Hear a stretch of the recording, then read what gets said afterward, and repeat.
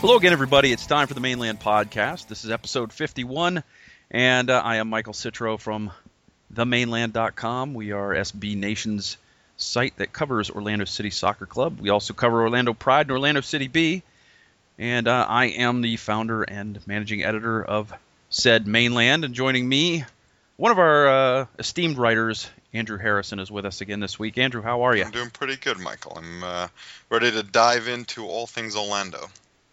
You know, we got a lot to talk about because it's a double game week. You know, since the last time we've talked, Orlando City's played 2 games. The Pride played on Friday. Orlando City B with it's probably its best outing of the season so far on Sunday.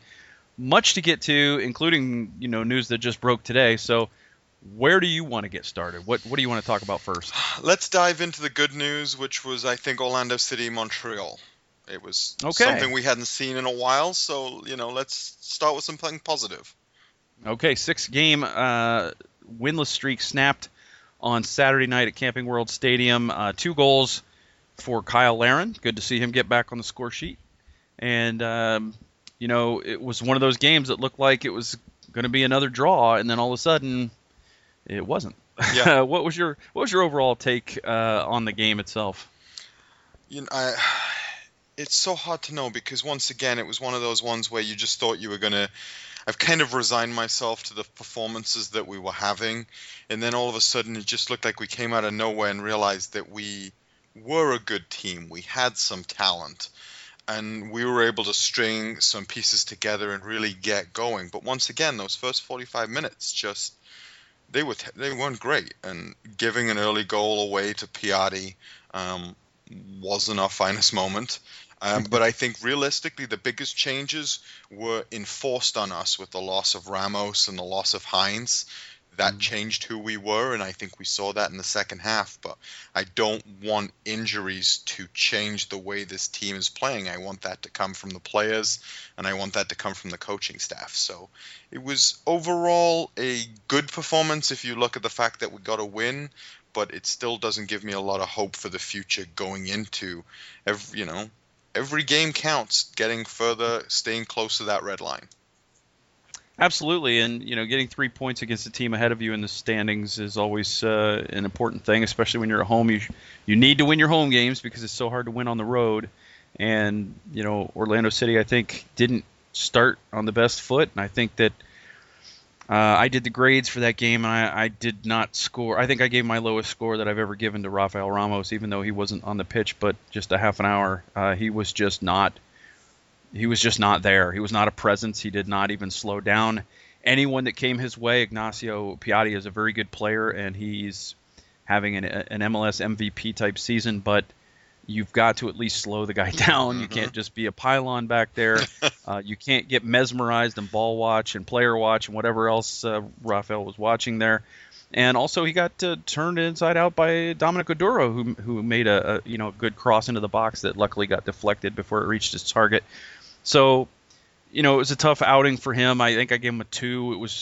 He was just not good at all. I mean, it was one of those cases where you almost would have been better playing with 10 men than having him out on the pitch. And when he got hurt and Kevin Alston came on, Alston wasn't perfect by any means. He was a little off in his passing, a little off on his touches, but it's only his second game playing with this team, and only not played on the now Camping World Stadium turf very much.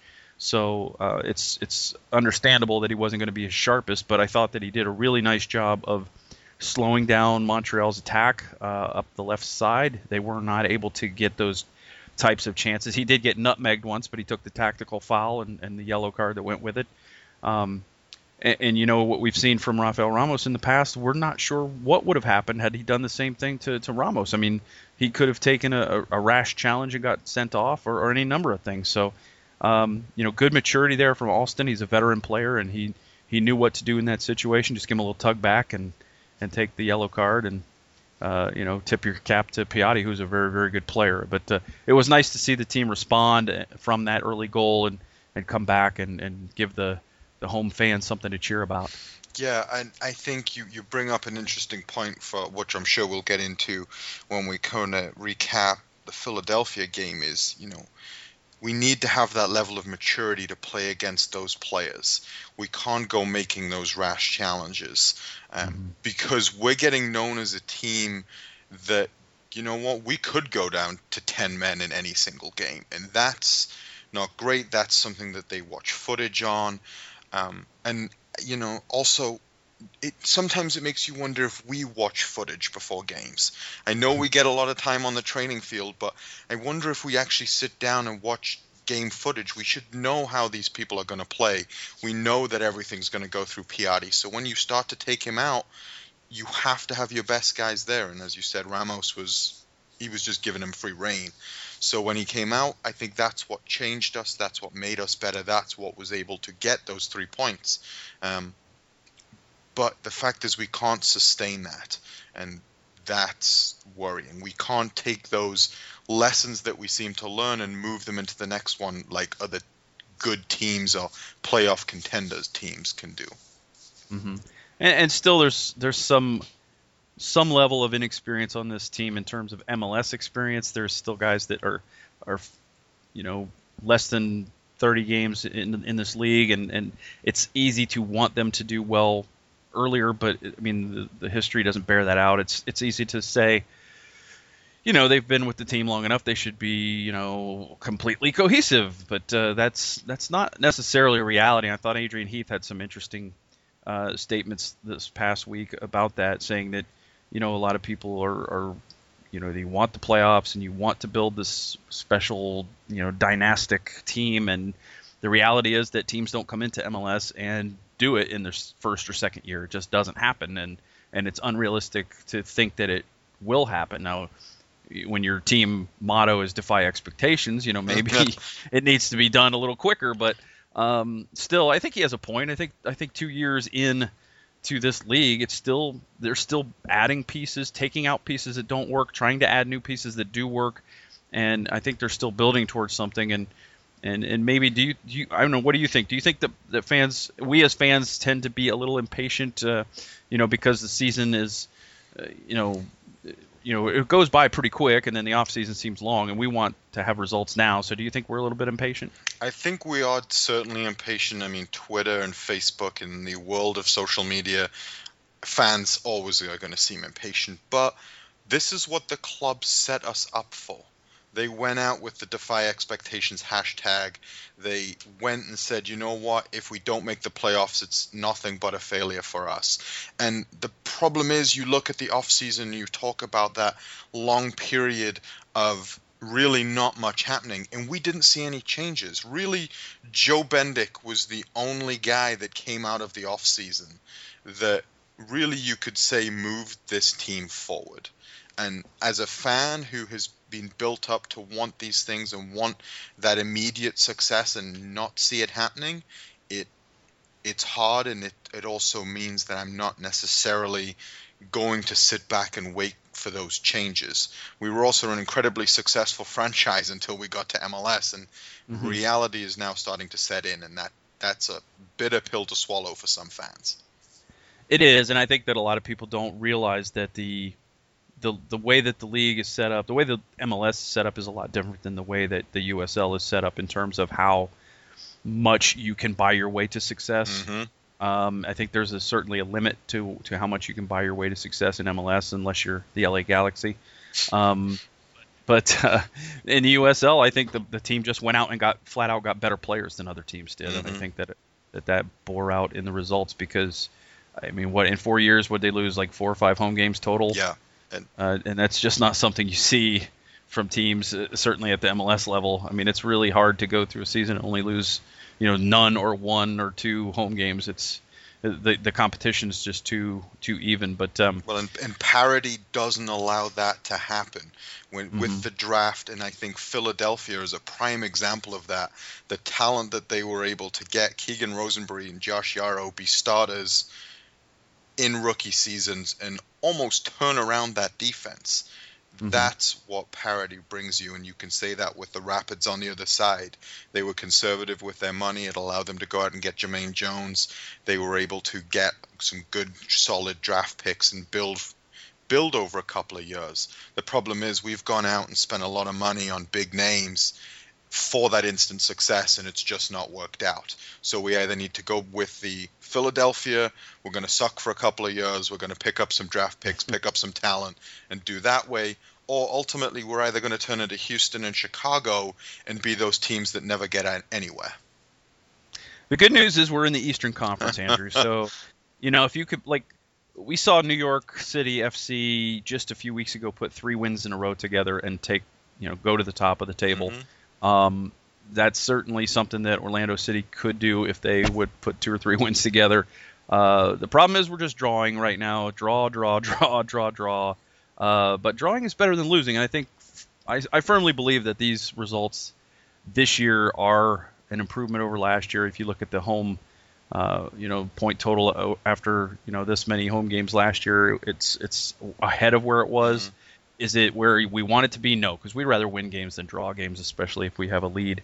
But the fact that they're not blowing these games and losing them is a step toward maturity, and I think that's a good thing.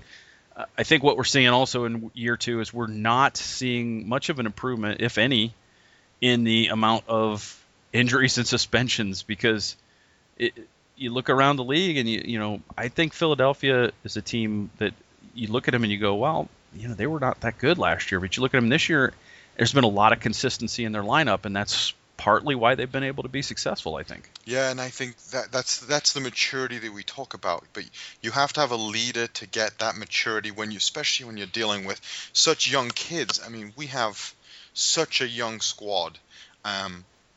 And such I would like to class it as a European squad. We've got Ramos, we've got Higuita, we've got those people that are a little bit tempestuous, and we have to be able to rein them in. And it concerns me that we are not reining those people in at a front office coaching level.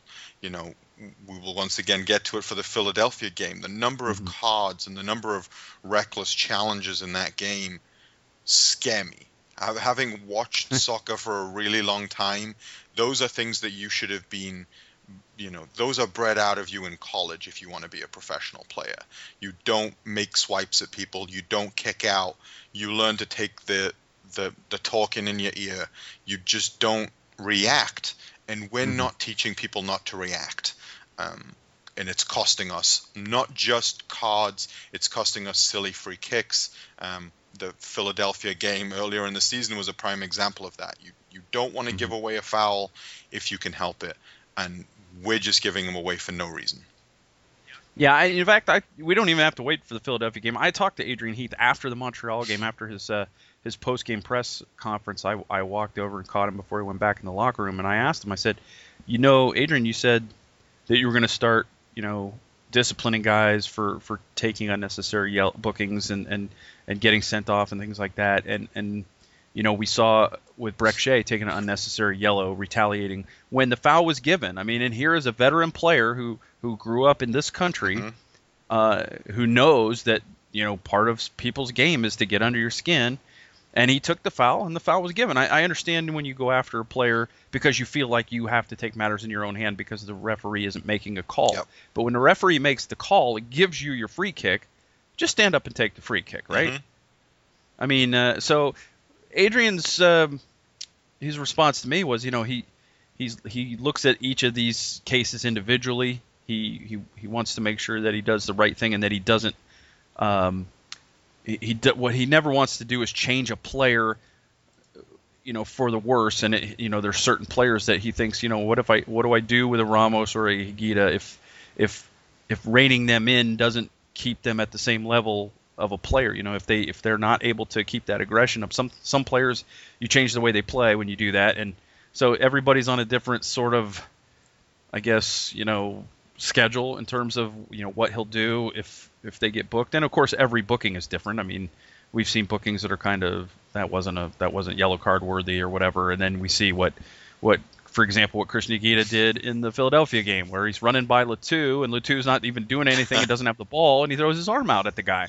Yeah, but I think that brings up an interesting point though, right? We hear Heath say one thing, that he's going to rein in people for getting silly yellow cards.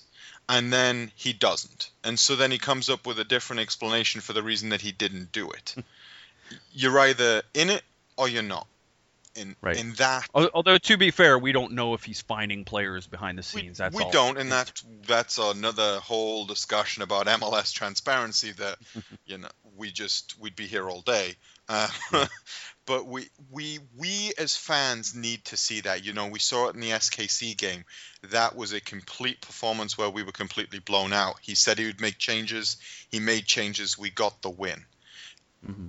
But when we go back to those ways which we feel like we should have stamped out, we know that suspensions cost us last season. We know that injuries cost us last season. You can't plan for injuries, but you can certainly plan for people's attitudes and fouling and knowing, once again, if you watch tape, who are your agitators going to be? Who are those people that they're going to look and go after? And, I didn't think Shea was going to be that kind of player, but he really is that one of those players that just seems to be one red missed moment away from being sent off.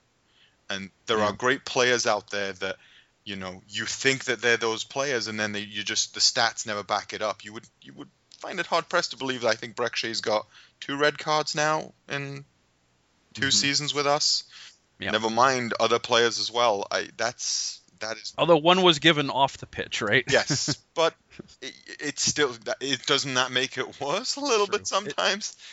Kind of, but I'm of the opinion though that if the particular referee that gave him the yellow card in the moment this year is your MLS ref of the year from the previous year, and he had a great view of it, and he deemed in his judgment it's a yellow card, then what you're really undermining your referee there by giving the red card. I'm not saying that they're wrong. I'm just saying that in that situation, if Kelly gives him the red card, you go with the red. Or if he gives him if he had given him the red or the yellow, I'd have been fine with it. But he chose to give the yellow, and I think that in that situation, Disco was wrong to upgrade that to a red. But that's just my opinion. That's one guy, and I think honestly, most of Breck Shea's bookings come from being clumsy and late, not from being malevolent.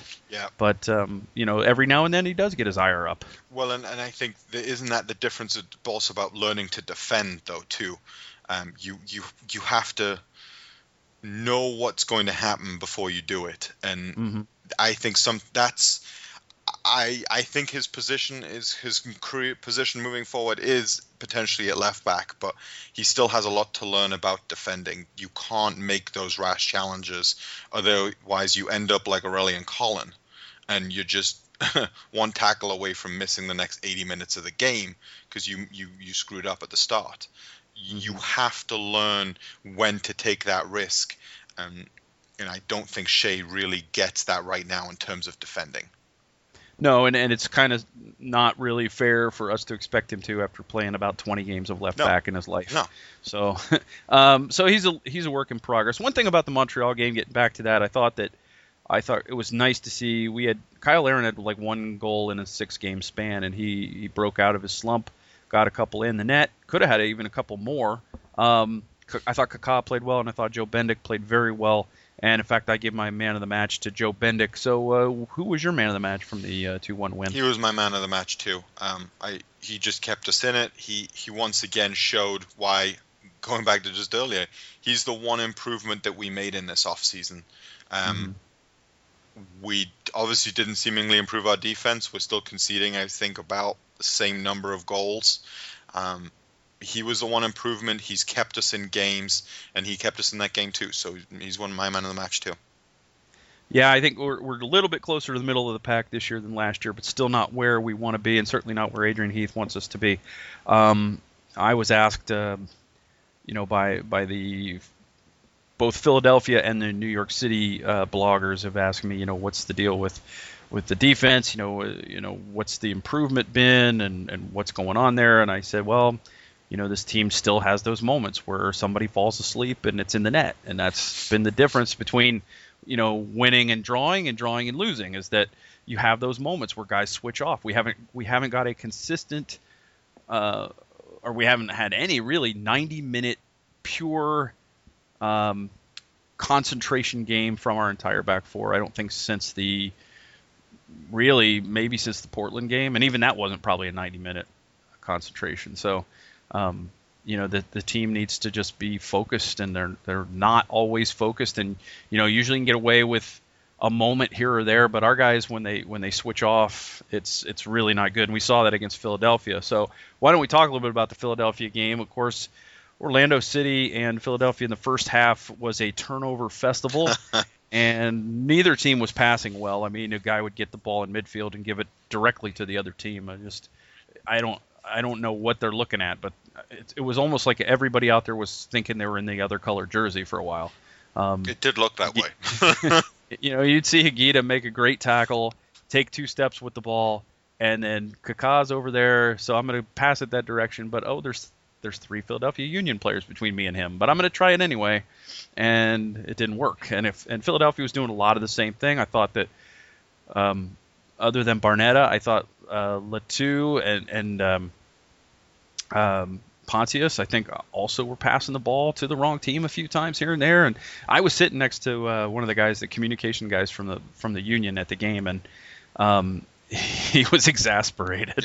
Yeah. There was a lot of after a pass, that would go awry. But the first half was like 60 some odd % possession for Orlando City, which was something we saw, I think, more against Philadelphia as well. We saw finally the team is possessing the ball and trying to build the attack and keeping on the front foot rather than playing on the back foot, which is something that they had been doing.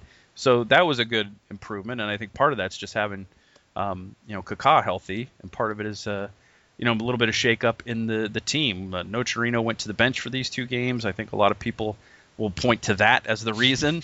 Yep.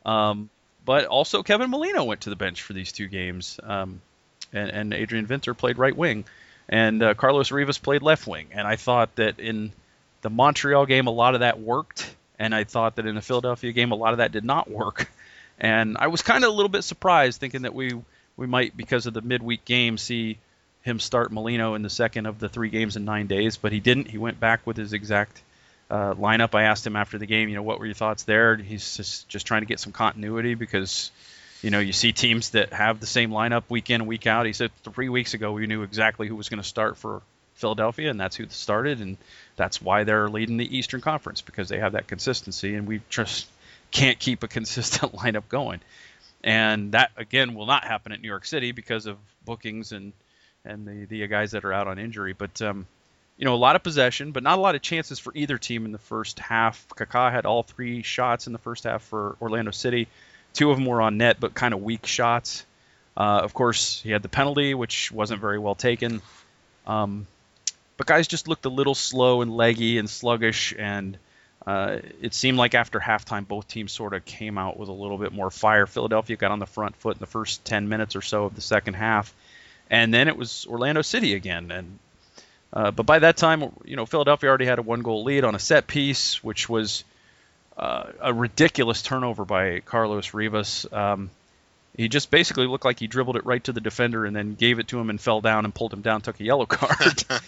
And, of course, on the ensuing long free kick, they get free. Pontius gets free of his marker. He gets up over top of Tommy Redding, heads it back across the box, and Tranquillo Barnetta punishes Orlando City on a set piece again by volleying into the net. He had completely lost David Mateos, who, let's say, didn't have a very good second half. I thought Mateos was good in the first half, but he was a nightmare in the second half, and that was just one moment of many that was a problem.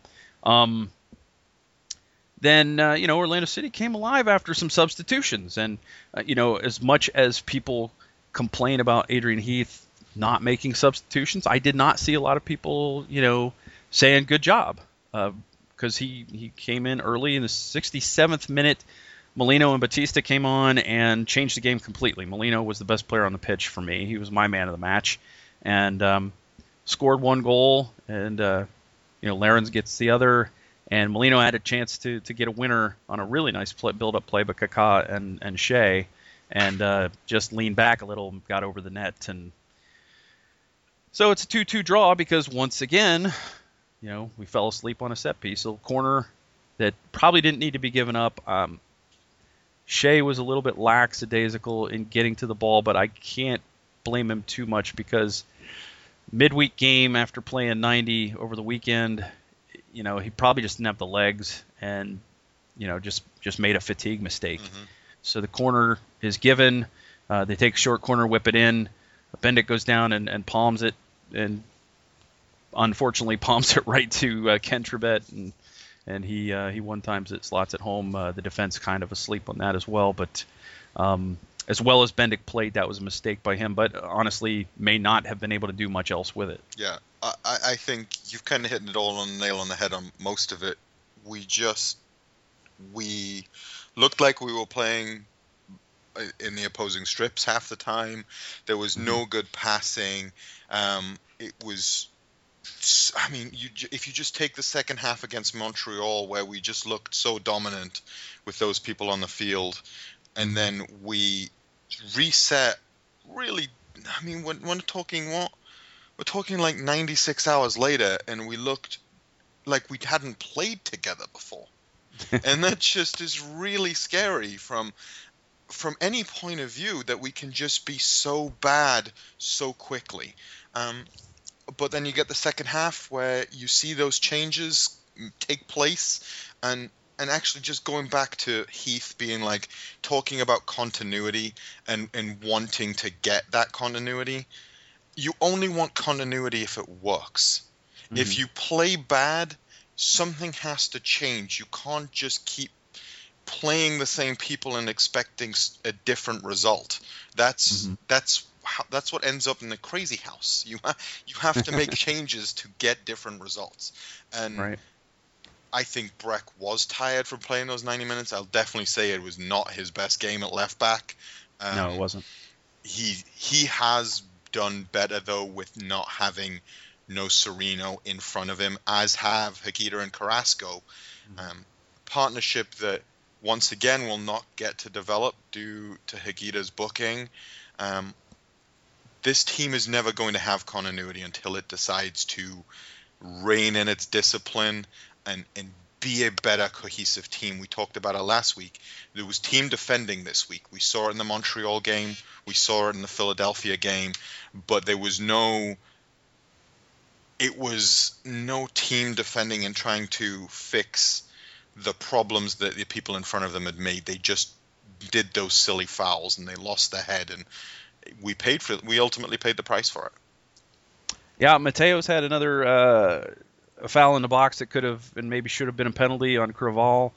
And then he eventually got red carded and sent off on a play that he was actually going for the ball, and the player ran into him. So it was one of those cases where, okay, he got away with one, and then they nailed him for something they shouldn't have nailed him. So I guess it all evened out. The interesting thing is Ricardo Salazar was supposed to referee that game.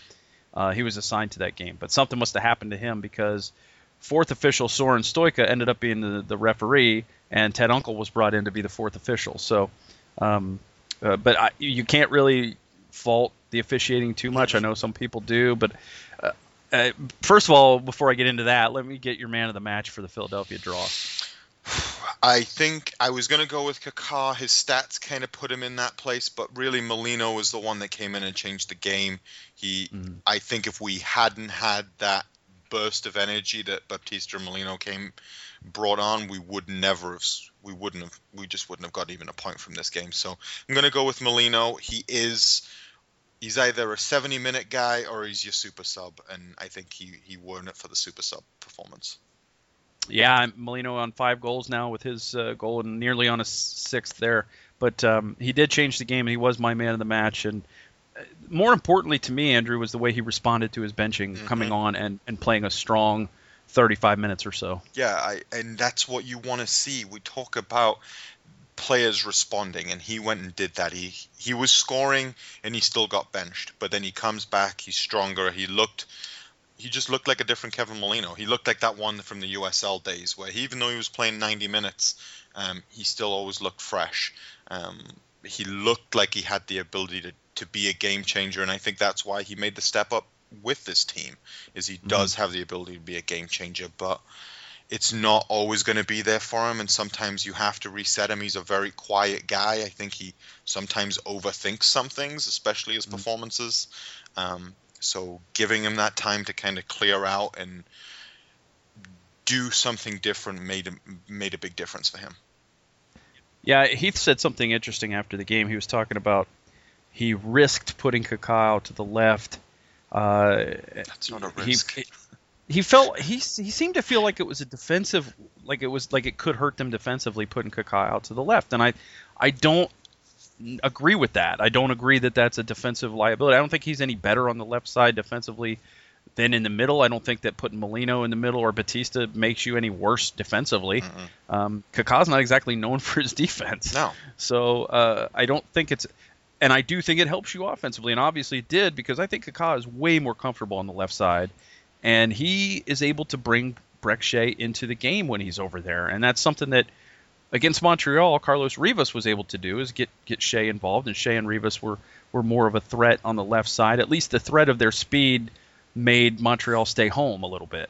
And, they didn't have that same partnership against Philadelphia because Carlos Rivas was a mess that night. Every touch was bad. No passes were good. He really kind of made one really decent cross into the box, and that was it. But he had chances to even score. I mean, Larin had a give and go with him where he didn't go, and if he had gone, he would have been all alone in the 18. But he's not reading the game. Kaká yelled at him at one point. I mean, it was a mess. But I think the team is at their best offensively when Kaká is out wide to the left. Either Molino or Batista is in the middle, and the other is out to the right. I thought they played very well offensively after the substitutions. So, Kevin Molino, good job. You're man of the match for the Philadelphia draw. It's unfortunate that it was a draw because felt like they could have got a win out of that game. But here's the thing, too, is that the officiating, this is what I wanted to get to earlier. In these last two games, okay, maybe Kyle Larin was offside on the winning goal against Montreal, and maybe a little bit of a break in terms of not giving up a penalty on the Mateos foul, and perhaps Larin's last goal, the second goal on Wednesday, perhaps came off the arm. So, is this a case where we're finally seeing things even out, and they still owe us about 3 or 4 more of these, or do you think that it's just the way that MLS officiating is? I think it's just the way refereeing is. These people are human, they are fallible, it is real time, and you can't get everything right. And I hate to go to this old adage, but you win some, you lose some. We get calls in our favor.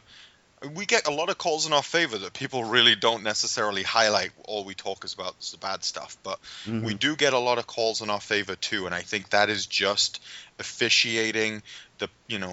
Every referee referees differently. He's going to aim for a different spot on an attack. He's going to sit back and be in the midfield when there's not necessarily a long ball coming.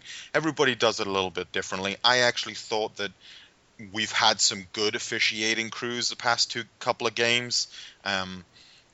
We have been the one that's let ourselves down. We can't look for the referee to give us points.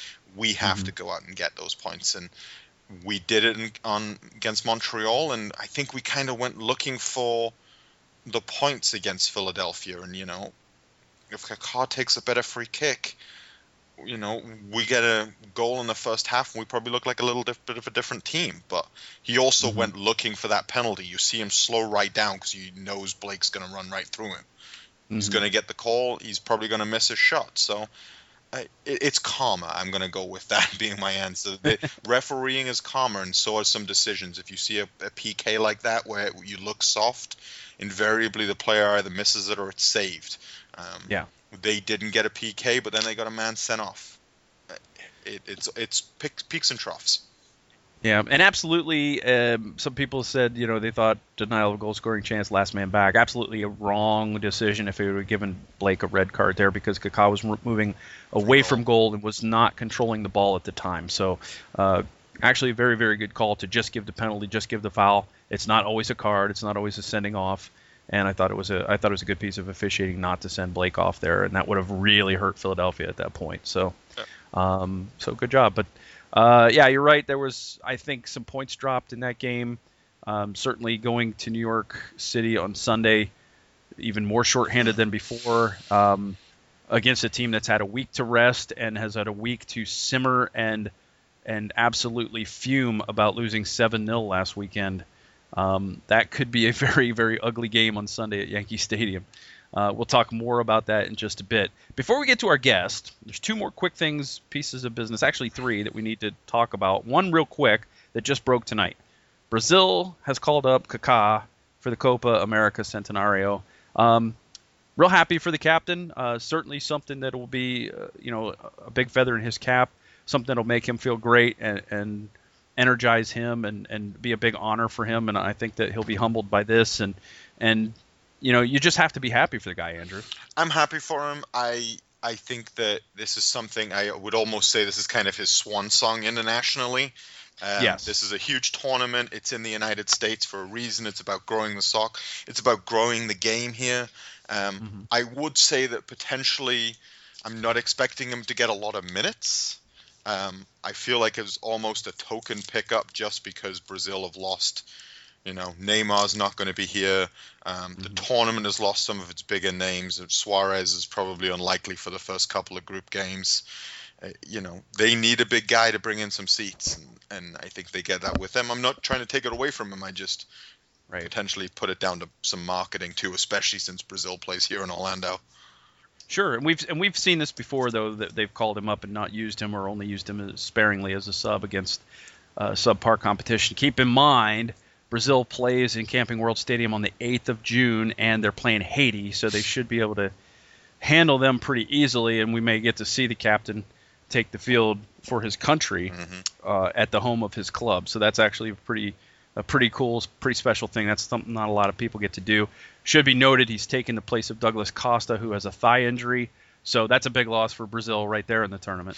Oh yeah, they went with a young side. They need to get this ready. You're going to see some crossover for the Olympics. They're allowed you're allowed older age players. I think 3 for the Olympics.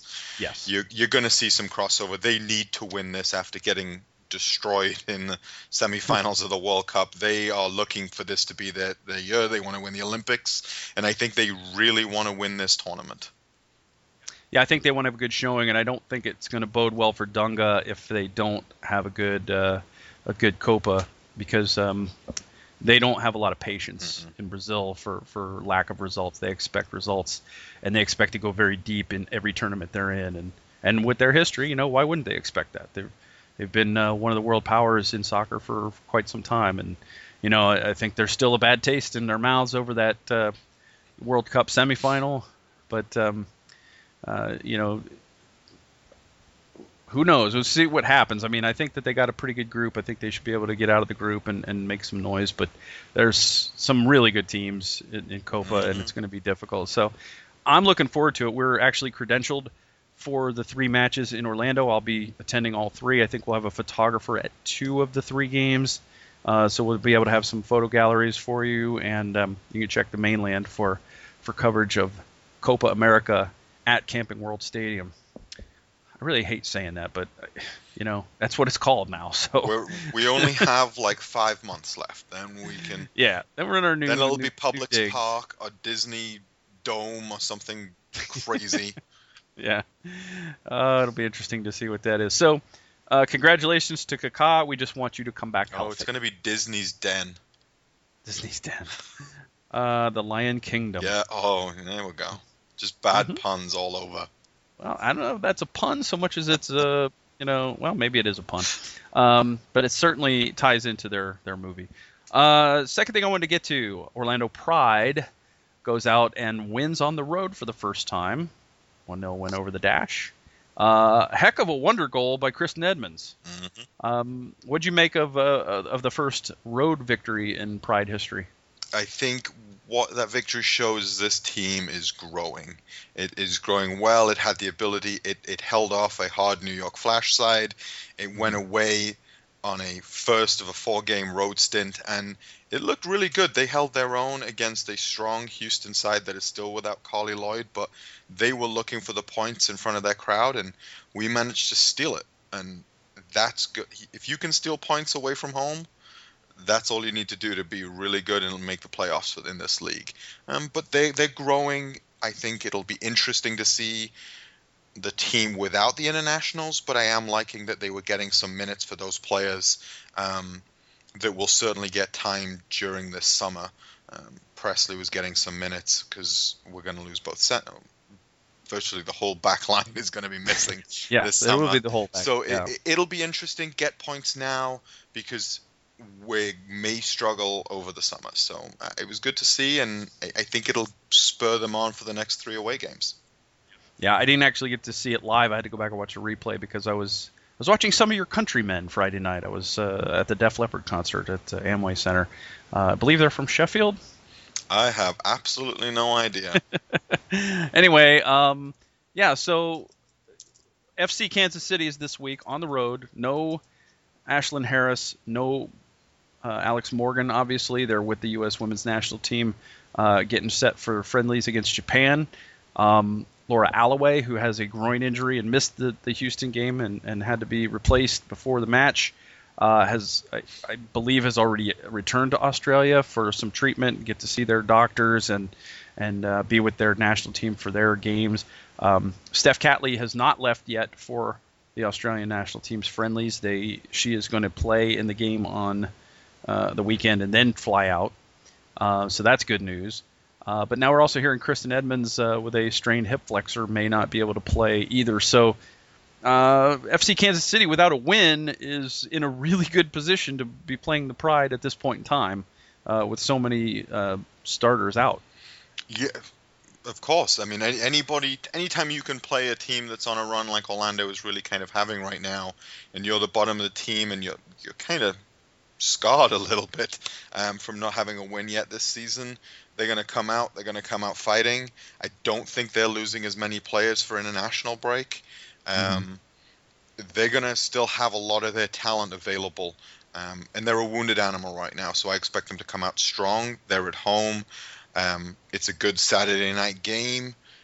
I expect a good crowd for Kansas City too. So it'll be an interesting tie. So go Pride. I mean, we're going to get to see a little bit of preview of what it's going to be like without the internationals. We'll still have some of them, but not all of them. And I believe also Jose Belanger is going to play and then fly out to Canada's friendlies against Brazil. And also Monaco will be departing as well to go play in those same games. So they're going to go from teammates to enemies pretty quickly after the weekend. The last thing, a little bit of business before we get to our guest, and a great guest it is. We are going to talk a little bit about Orlando City B, just a little briefly because we're already running really long. But Orlando City B, Andrew, I thought put together not only their best performance of the season, but a really solid-looking USL performance in what turned out to be a 2-1 win over Rochester Rhinos, but was really more dominant than the scoreline shows because there were a lot of opportunities to score that went wanting, and the late penalty obviously kind of ruined the shutout. But what were your thoughts from the boys from Melbourne? I had flashbacks to the olden days. You know, they looked a well put together side that was capable of just going out and scoring more. But, you know, the Rochester Rhinos were leading for a reason. So it was a good, solid performance. It's nice that the lads are starting to grow. Obviously, Barry kind of got a reward with a place in the 18 against Philadelphia.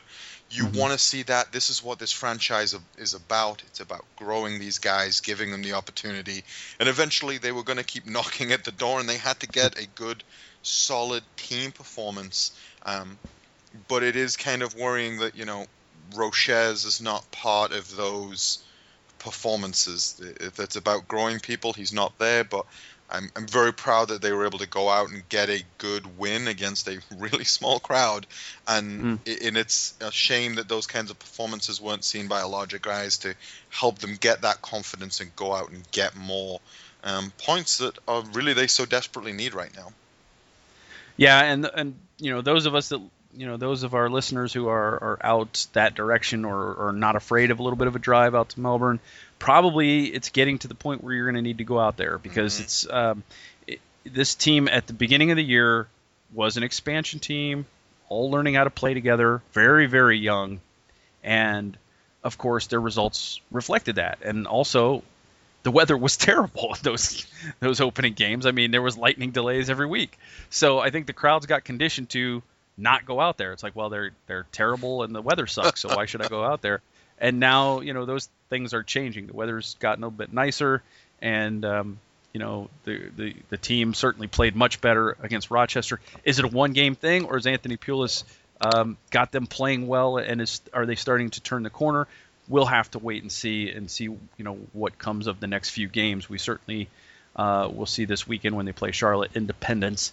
Although they'll be without their starting goalkeeper. Mark Ridgers flew back to Scotland to get married. So there'll be an opportunity for Jake Fenlison to get out there and see what he can do. And I was not real impressed with his earlier appearance when he came on in relief. He looked very nervous and not at all comfortable. But he's been training this week with both the USL side and the MLS side to try to get him ready. So it'll be interesting to see. If those of you who are thinking maybe we'd see Mason Stajahar, he's got a hand injury and won't be available. They're getting a goalie on loan from Jacksonville Armada to back up on the weekend. So, and of course the team's going to be in the senior team is going to be in New York City. So Earl Edwards Jr. will not be available for that match.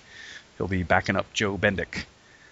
If those fixtures were reversed, maybe he could fly back and actually play in that game. But one Saturday, and then the MLS team plays Sunday, so not an opportunity to do that this time out. I think that's a pretty good amount of stuff. We're going to get to our guest. I actually talked to Hadji Barry on Tuesday night ahead of his selection in the 18 and actual appearance in MLS. On Wednesday night against Philadelphia. I was surprised to see him actually get in the game, but it was good to see Adrian Heath go for the win. He's been accused in the past of playing for a draw, and when the team was ahead, his thought was to get Luke Bowden in and protect that lead. And then when they tied the game, his reaction was to bring in Hadji Barry and get 10 minutes of unpredictability onto the field and see if they could nick a goal and get the 3 points. So, if you're gonna cry and whine about Adrian Heath's bad decisions, let's celebrate his good ones. And I think that he made a good choice. He made good choices on Wednesday night, even though the result didn't end up what we wanted it to be. So we will talk to Hadji Barry, or you'll get to hear my interview with Hadji Barry right after this.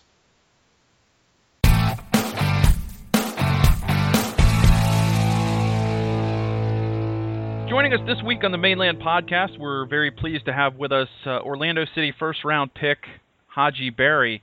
Hadji, how are you tonight? Thanks for joining us. I'm doing great. Thanks for having me, Mike.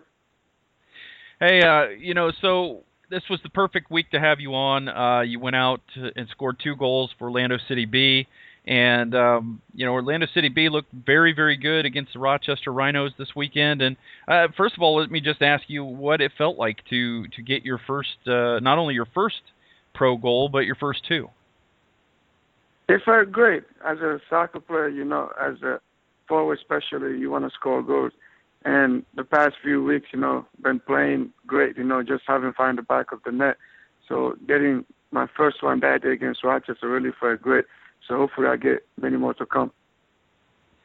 The team started out a little slowly. It's a lot of people forget this is an expansion team, Orlando City B, out there in Melbourne. I guess it's kind of easy for us here in Orlando to maybe overlook it a little bit. But it looked like Saturday the team really got its legs underneath it and played maybe your best game of the season. What did you guys do with the week off that made it made the team look so much better?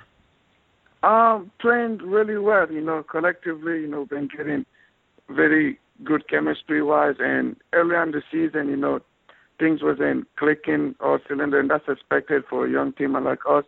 So moving forward from now on, everything we try to do sharp, and Coach Anthony Poole is really trying to bring our A game every game. So we're getting all the things we need to get ready for a game. So this past game, Rochester was a really good one, and I was pleased we got the 3 points.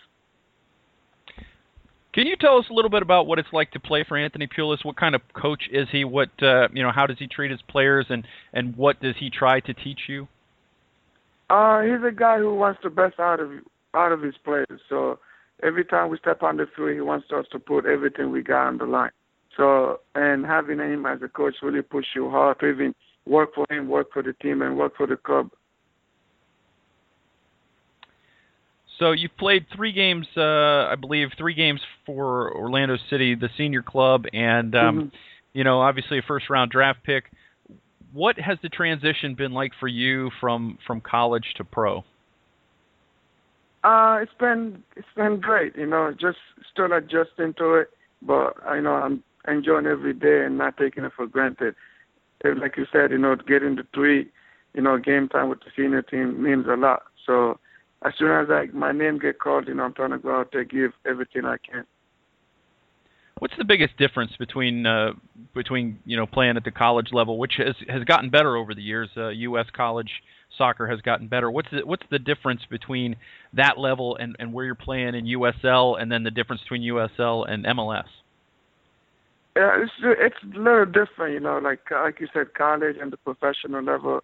Of course, there's more better players on the professional level, and mostly the thing that's really changed a lot for me is the speed of play, which I'm still adjusting to it. Players are moving the ball fast. You got to think a step ahead of your next play.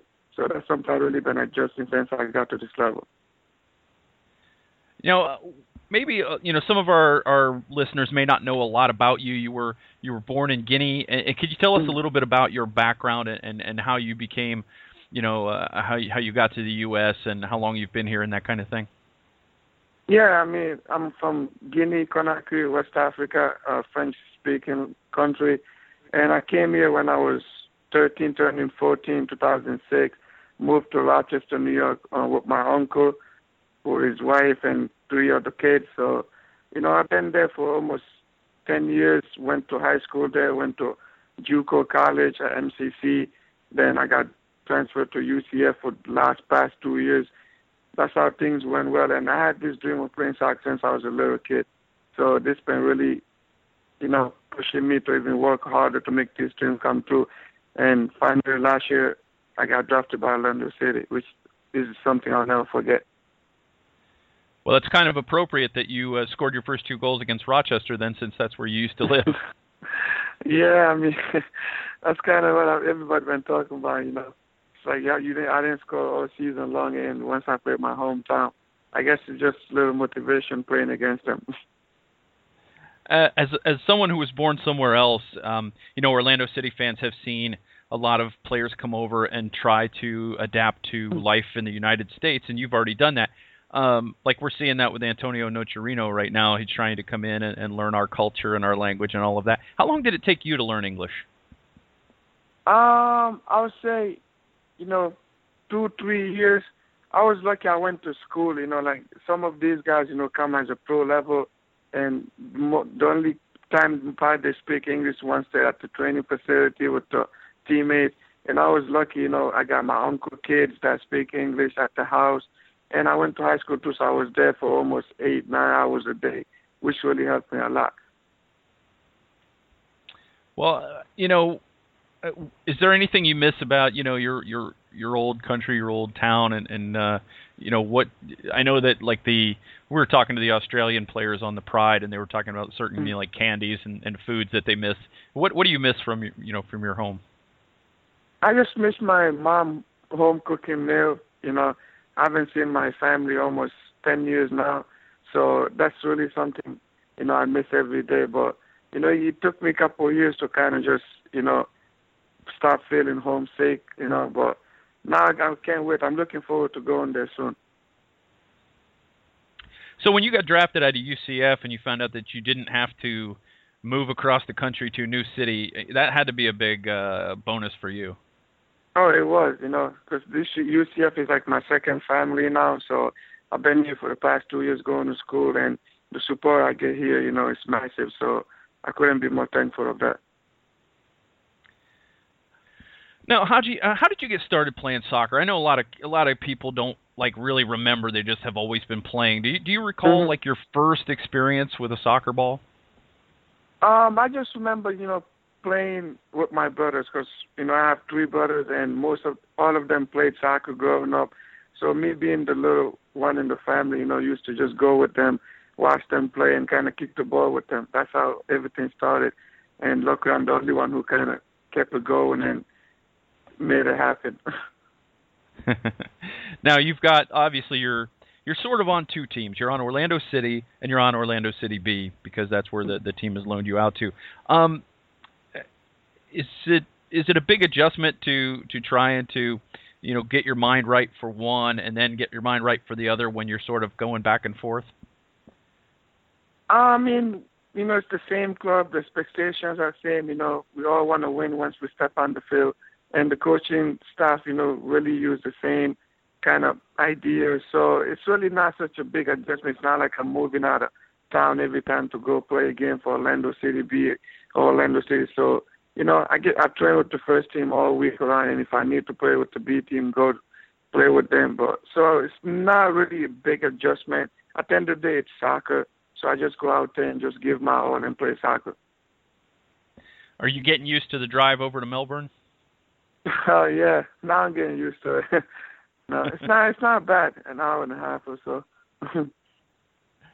So what's the mood like on Orlando City B? What was it like when you guys were having trouble scoring goals and getting red cards and not getting results? And now, with this win on Sunday, it was such a complete dominating win. If not for the late penalty, it would have been a 2-0 win and a very deserved result.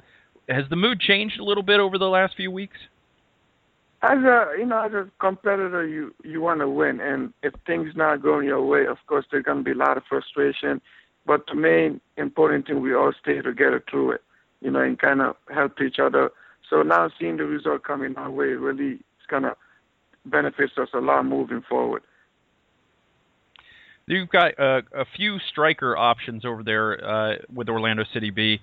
What is it like? What's your relationship like with Brian Roches and Michael Cox? Really good. We all push each other. At the end of the day, Coach Anthony has to, make the final call who he's going to put up there. But some games, he put up 2, so we have a little chemistry going and all that. So at the end of the day, nobody's mad at each other. Nobody's, feeling some type of way about each other. So we all know we have a one team goal, and which is to go out there and play as a team and win game. So whoever Coach Anthony put up there just got to go do their job. Yeah, for sure. Now you mentioned the word goal, and I'm gonna ask you, what goals you have for your first year as a professional. You've already gotten to play a few games with the first team. I'm sure you'd like to find the back of the net with the first team. Do you have a set number of games or number of goals that you have in mind for this year? I haven't, to be honest with you, I haven't set that, but at the end of the day, I want to score goals, so whatever game I play, I want to score. I go into every game wanting to score if I'm playing. So, whatever I get with the first team this year, it's going to benefit me moving forward. I'm just taking this year as a learning experience, watching those guys up there, and just taking every note I can. Well, Hadji Barry, first-round pick for Orlando City, 2 goals in the win for Orlando City B over the weekend. Thank you so much for coming on the Mainland Podcast, and best of luck to you the rest of the season. Hey, Mike, thank you very much. Appreciate you having me.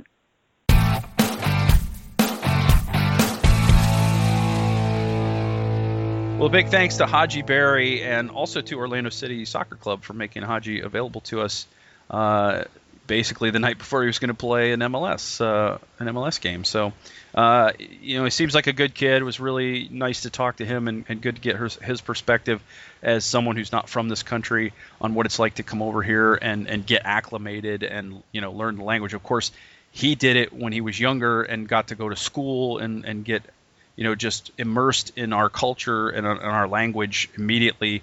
Whereas somebody like Antonio Nocerino just comes over and he's got to learn the language and all that on the fly as he's doing his job. So it's not quite the same, but it was interesting to get his perspective, and I'm grateful that we had him on the show. Andrew, we're just about ready to pull the plug on this edition, this number 51 show of our 51st episode, if I could learn how to speak. It's been a long week. It's double game week. 51st episode of the Mainland Podcast. Before we get to our key matchup and our predictions for New York City FC on Sunday, which will be our second trip to the Bronx this year, before we get to that, I do want to mention the Stoke City friendly over in Melbourne. What are your thoughts on having it in Melbourne, and with the stadium size and all of that, and do you think that this is something that Stoke City asked for, or do you think that they maybe just asked for a grass field and that this was the best solution? I think it was the grass field. I mean, they played at the Citrus Bowl in 2011. I'm going to 2012. Okay. Yep. Nobody likes the turf. When Newcastle came to play, they tried to put down real grass because they didn't want to play on turf. I think this was the easiest solution. I think it was also a little bit of a reward for the people that do live out there and commute to all of the games downtown. It does concern me that they didn't want to go more, though. I think 3,000 tickets are pretty low. I didn't check today, but I don't believe they've still sold out any of the sections, which for a team with 18,000 season ticket holders is, I'm imagining, a little concerning from the front office perspective. But I think, it's a dangerous risk too, because it's going to be summertime. It's July 27th. Coast is not the best place for the weather. It could get some long delays. Maybe you end up not even playing the game. Stoke's got a 10-day trip. They're trying to squeeze in another person. You probably imagine they want to go west. Great clue for the team. It helps strengthen that partnership that they recently announced. But I think that it was purely probably Stoke's decision to play out there for that grass field. Yeah, I think that I guess if I were thinking about a grass field, I mean, obviously Disney is a sponsor and they have a field where, that's local that the team has actually played on recently.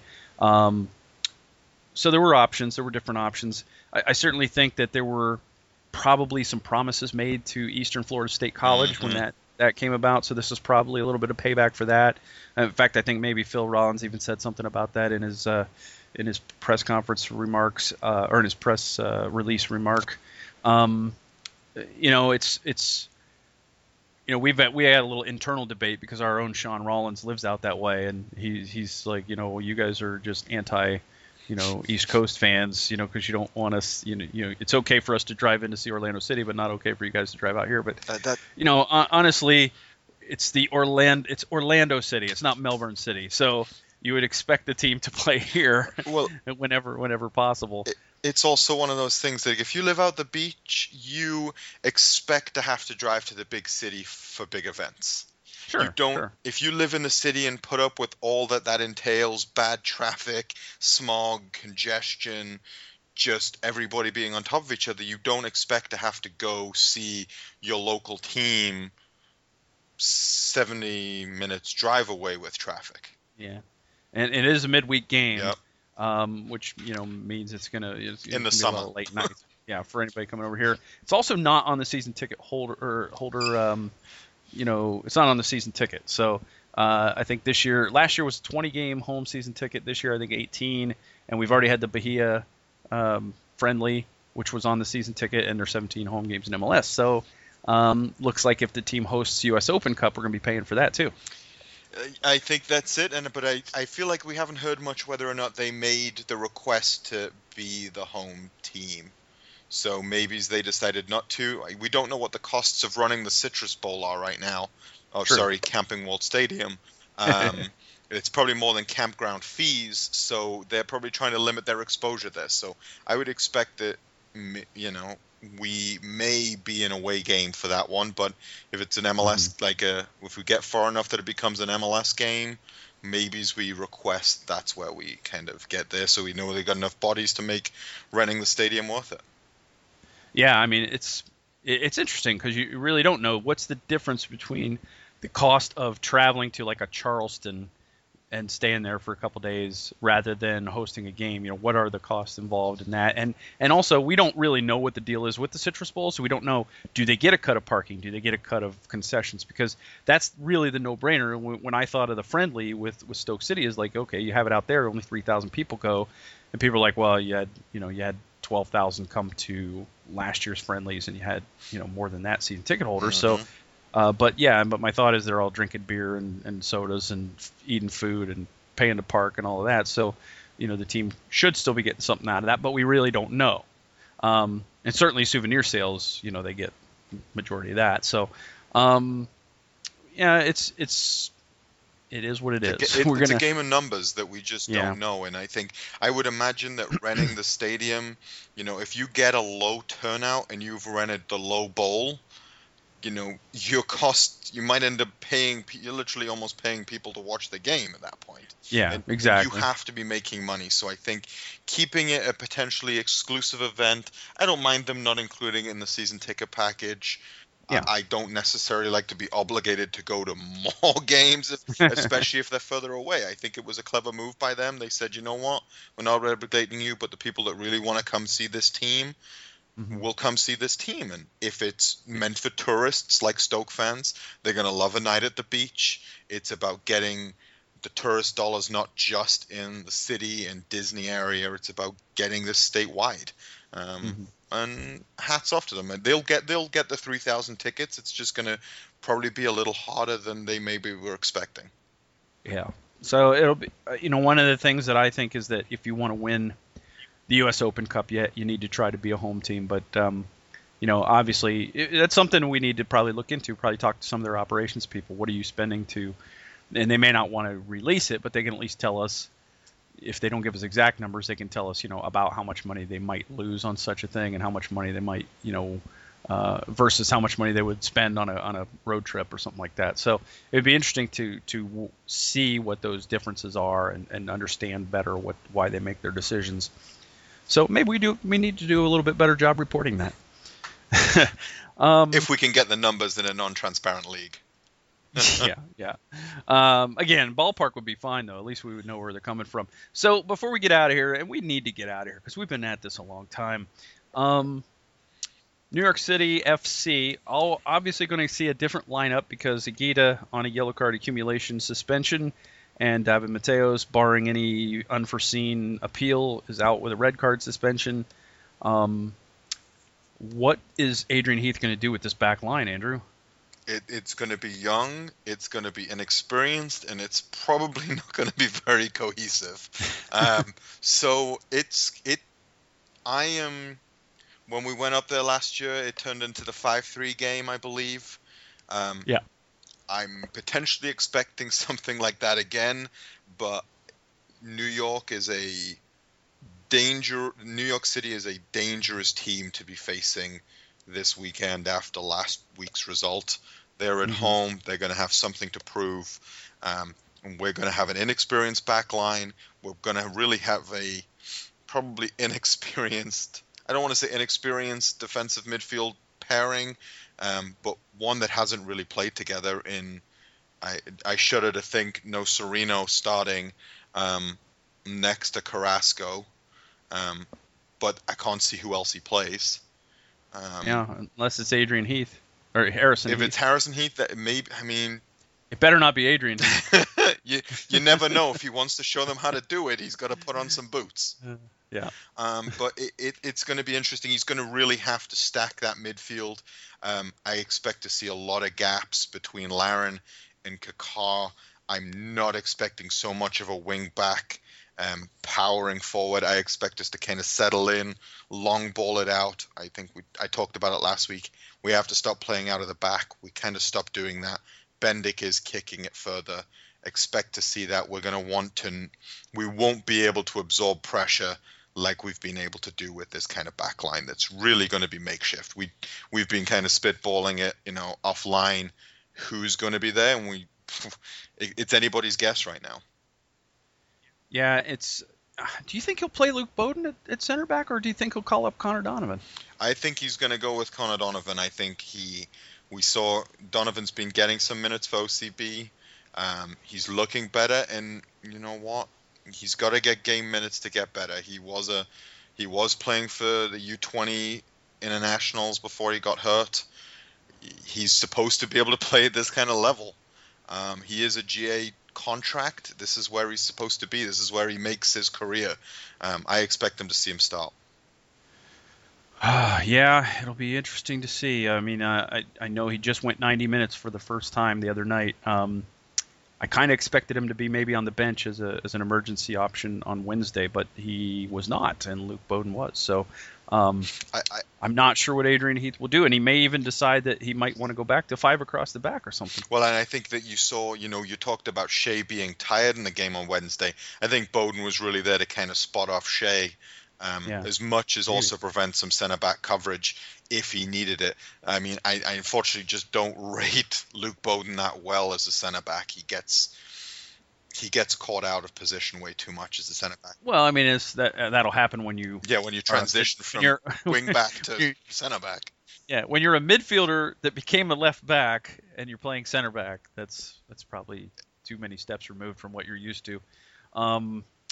But yeah, I mean, it could be Connor Donovan and might be. I know Seb Hines worked out today, but he wasn't in full training. He was working on the side, which is usually a sign that people are not really ready to come back yet. I'm very worried because if anybody goes down in this game, it's going to get really, really ugly in the middle with guys like David Villa and Tommy McNamara running around and Poku. I mean, they've got guys that can fill the net, and I just don't think that. This is going to go very well. I don't want to be the voice of doom and gloom. I just don't see a team of professionals that has been among the conference leaders throughout the early part of the season getting absolutely blasted like they did last week and sitting for a week and thinking about that and hearing about it all week in the media and from the fans. And even, watching the tape and anything else like that and hearing the coaches, I just don't think it's going to be a good situation for Orlando City to walk into. And it has the potential to be, one of those 5-0 games that we saw last year with all the center back problems and trying to fashion a makeshift defensive midfield without Agita and Sarin and all of that. So it'll be really, really interesting to see the team sheet that Adrian Heath turns in. What kind of shape they come out in and who gets used. And, it's another opportunity for, guys on the bench to step up and show that they belong here and that they want to wear the purple shirt with the lion on it. And, let's drop the ball and see what happens. It's going to be really interesting. And I mean, you have a team that also didn't play midweek. They are fully rested. They are ready to go. I think the only benefit that we potentially have is that we're playing at Yankee Stadium, and we do enjoy that tight, narrow field that allows us to really compress the midfield if we can do it. And I think that might be our one saving grace is that if we can pack the midfield, really kind of protect whoever starts at center back, even if it is with just no Sereno just running around for 90 minutes trying to scare people, it'll be better than nothing at this point. And Kyle Larin likes to score in New York, so he can get some separation even on that narrow field. Somehow he manages to just turn his guy, and let's be honest, New York City's defense has not been great either. Outside of the 7-0, it hasn't been that well drilled. Yeah, 7 is going to make any defense look bad. Yeah. But it's anyway. What's your key matchup? Key matchup is whoever starts anywhere on the back line for us against Villa and McNamara. They are going. Villa especially is going to want to show that he shouldn't be on a team that gets beat 7-0. He's going to come out. He's going to be aware that whoever starts really isn't going to have had any minutes together. Vieira is going to have watched a lot of tape. He's going to see what our weaknesses are. And McNamara had a great start to the season. He's kind of fallen off the boil a little bit, so I expect him to have another strong game too. That's my partnership. I'm not going into 5 and above. I'm going to say that we lose 3-1. I think Laren continues his tradition of scoring in New York City, or in the New York area, shall we say. But I think New York's just going to be too much of a wounded animal to not beat us at home. Yeah, not only wounded animal at home, but also rested and just chomping at the bit to get at anybody. And it's just our misfortune to be the ones to follow the Red Bulls into Yankee Stadium. I agree with your 3-1 prediction. I said as much in the question and answer exchange with the New York City blog, Hudson River Blue. That's exactly what I said, was 3-1 to the home side. The key matchups, again, the same. Villa and their attacking players against our back line. But I also am interested to see how our defensive mids perform, whoever they may be. If it's Carrasco, and Heath, or any combination of that, I want to see how they do against the midfield and attack of New York City FC. So that's my key matchup, and we both have the same scoreline prediction, and neither of us wants that scoreline to happen. Or worse. We don't want that scoreline or worse to happen. So, it was always going to be tough. The third game in 9 days is always going to be tough, especially when the other teams had a week off. But when you add the injuries and suspensions on top of that, and the fact that so many of the key guys have logged so many minutes and Heath was unable to rest them, that just is a recipe for disaster. Without a doubt. And then I'm just reading, I kind of don't know if it's breaking. I didn't catch our story before we started, but it looks like Kakar has already left too. So he probably is not going to be playing on Sunday. I'm not aware that he's already left. I did hear that he was called up to Brazil before we started recording, but I had not heard anything about leaving. I'm not really sure. MLS is reporting that he's already left. Okay, so then he's out. So I think if that changes your score, it's not going to really change my scoreline, but I will say that it's going to be interesting to see how Adrian Heath comes out. Even more interesting to see how Adrian Heath comes out and lines up these guys. Does he put Kevin Molino at the 10, which is what I would do, or does he go with Batista at the 10? It's going to come down. I guess we're going to find out a lot about who Adrian Heath trusts in this game. And I'm of the mind that we might not even have enough guys to fill out the 18 on this trip. It's getting down to it, because when you talk about, even just our young guys that you think about, like even just having 2 goalkeepers on the bench at this point for an 18, we don't have. So this is our resolve right now. If we are going to make the red line and be on the north side of it, we have to get something from this game. I said last week we needed 4 points out of this stretch of games. We're at that right now. Anything else I think is gravy. But this is still our defining moment, especially if Kakar is out and we've lost so many of our really opening day starters. If we can come off with something, I don't think it happens, but if we could, then we've turned it around. Otherwise, if we get completely shellacked, it's gonna be a while for us to get back up there. Yeah, it'll be. I agree with you. I think that it would be an unbelievable achievement for this team to even get a point out of this game, given all of the variables that we've just talked about at length. But if they were to somehow get a draw or better, I think it would set up the team very, very well for this, I guess what we would call the second half of the season, even though it's not quite a half. But the post-Copa segment of the schedule, I think it would be a big, big confidence boost for this squad. Yeah, and I think we need it. We have to be able to take something into the second half of this season. And of course, really it isn't, because then we still have the All-Star break to come. There's a lot going on, and if we can take this away and get started, then we will potentially carry on. But if we get shellacked and we have 3 weeks, it's 18 days, I think. If we have almost 3 weeks to think about it, that's not going to be good for us. We're already lacking some mental get up and go, I think, for getting this team any further. Well, maybe it'll just be a multiplication of what New York City's gone through for 7 days. Yeah, but I mean, we've had bad losses before and then not necessarily come out. I feel like that length of time and it's not like we have those players around. Those players are going to be missing. The only benefit is that some of the injuries that we've got will have further time to heal, and maybe we can come back a little bit stronger, hopefully, on the other side. I hope so. Well, we've been at this long enough. We're going to call it a podcast. Episode 51 has now come to an end. Thank you so much for listening. Big thanks to Hadji Barry for being our guest this week, and good luck to him the rest of the way. I guess he'll probably be on the roster on Sunday. Of course, you can follow us on Twitter. We are at The Mainland. You can, of course, visit our site, themainland.com. Maine is spelled like a lion's mane, M-A-N-E, in both of those situations.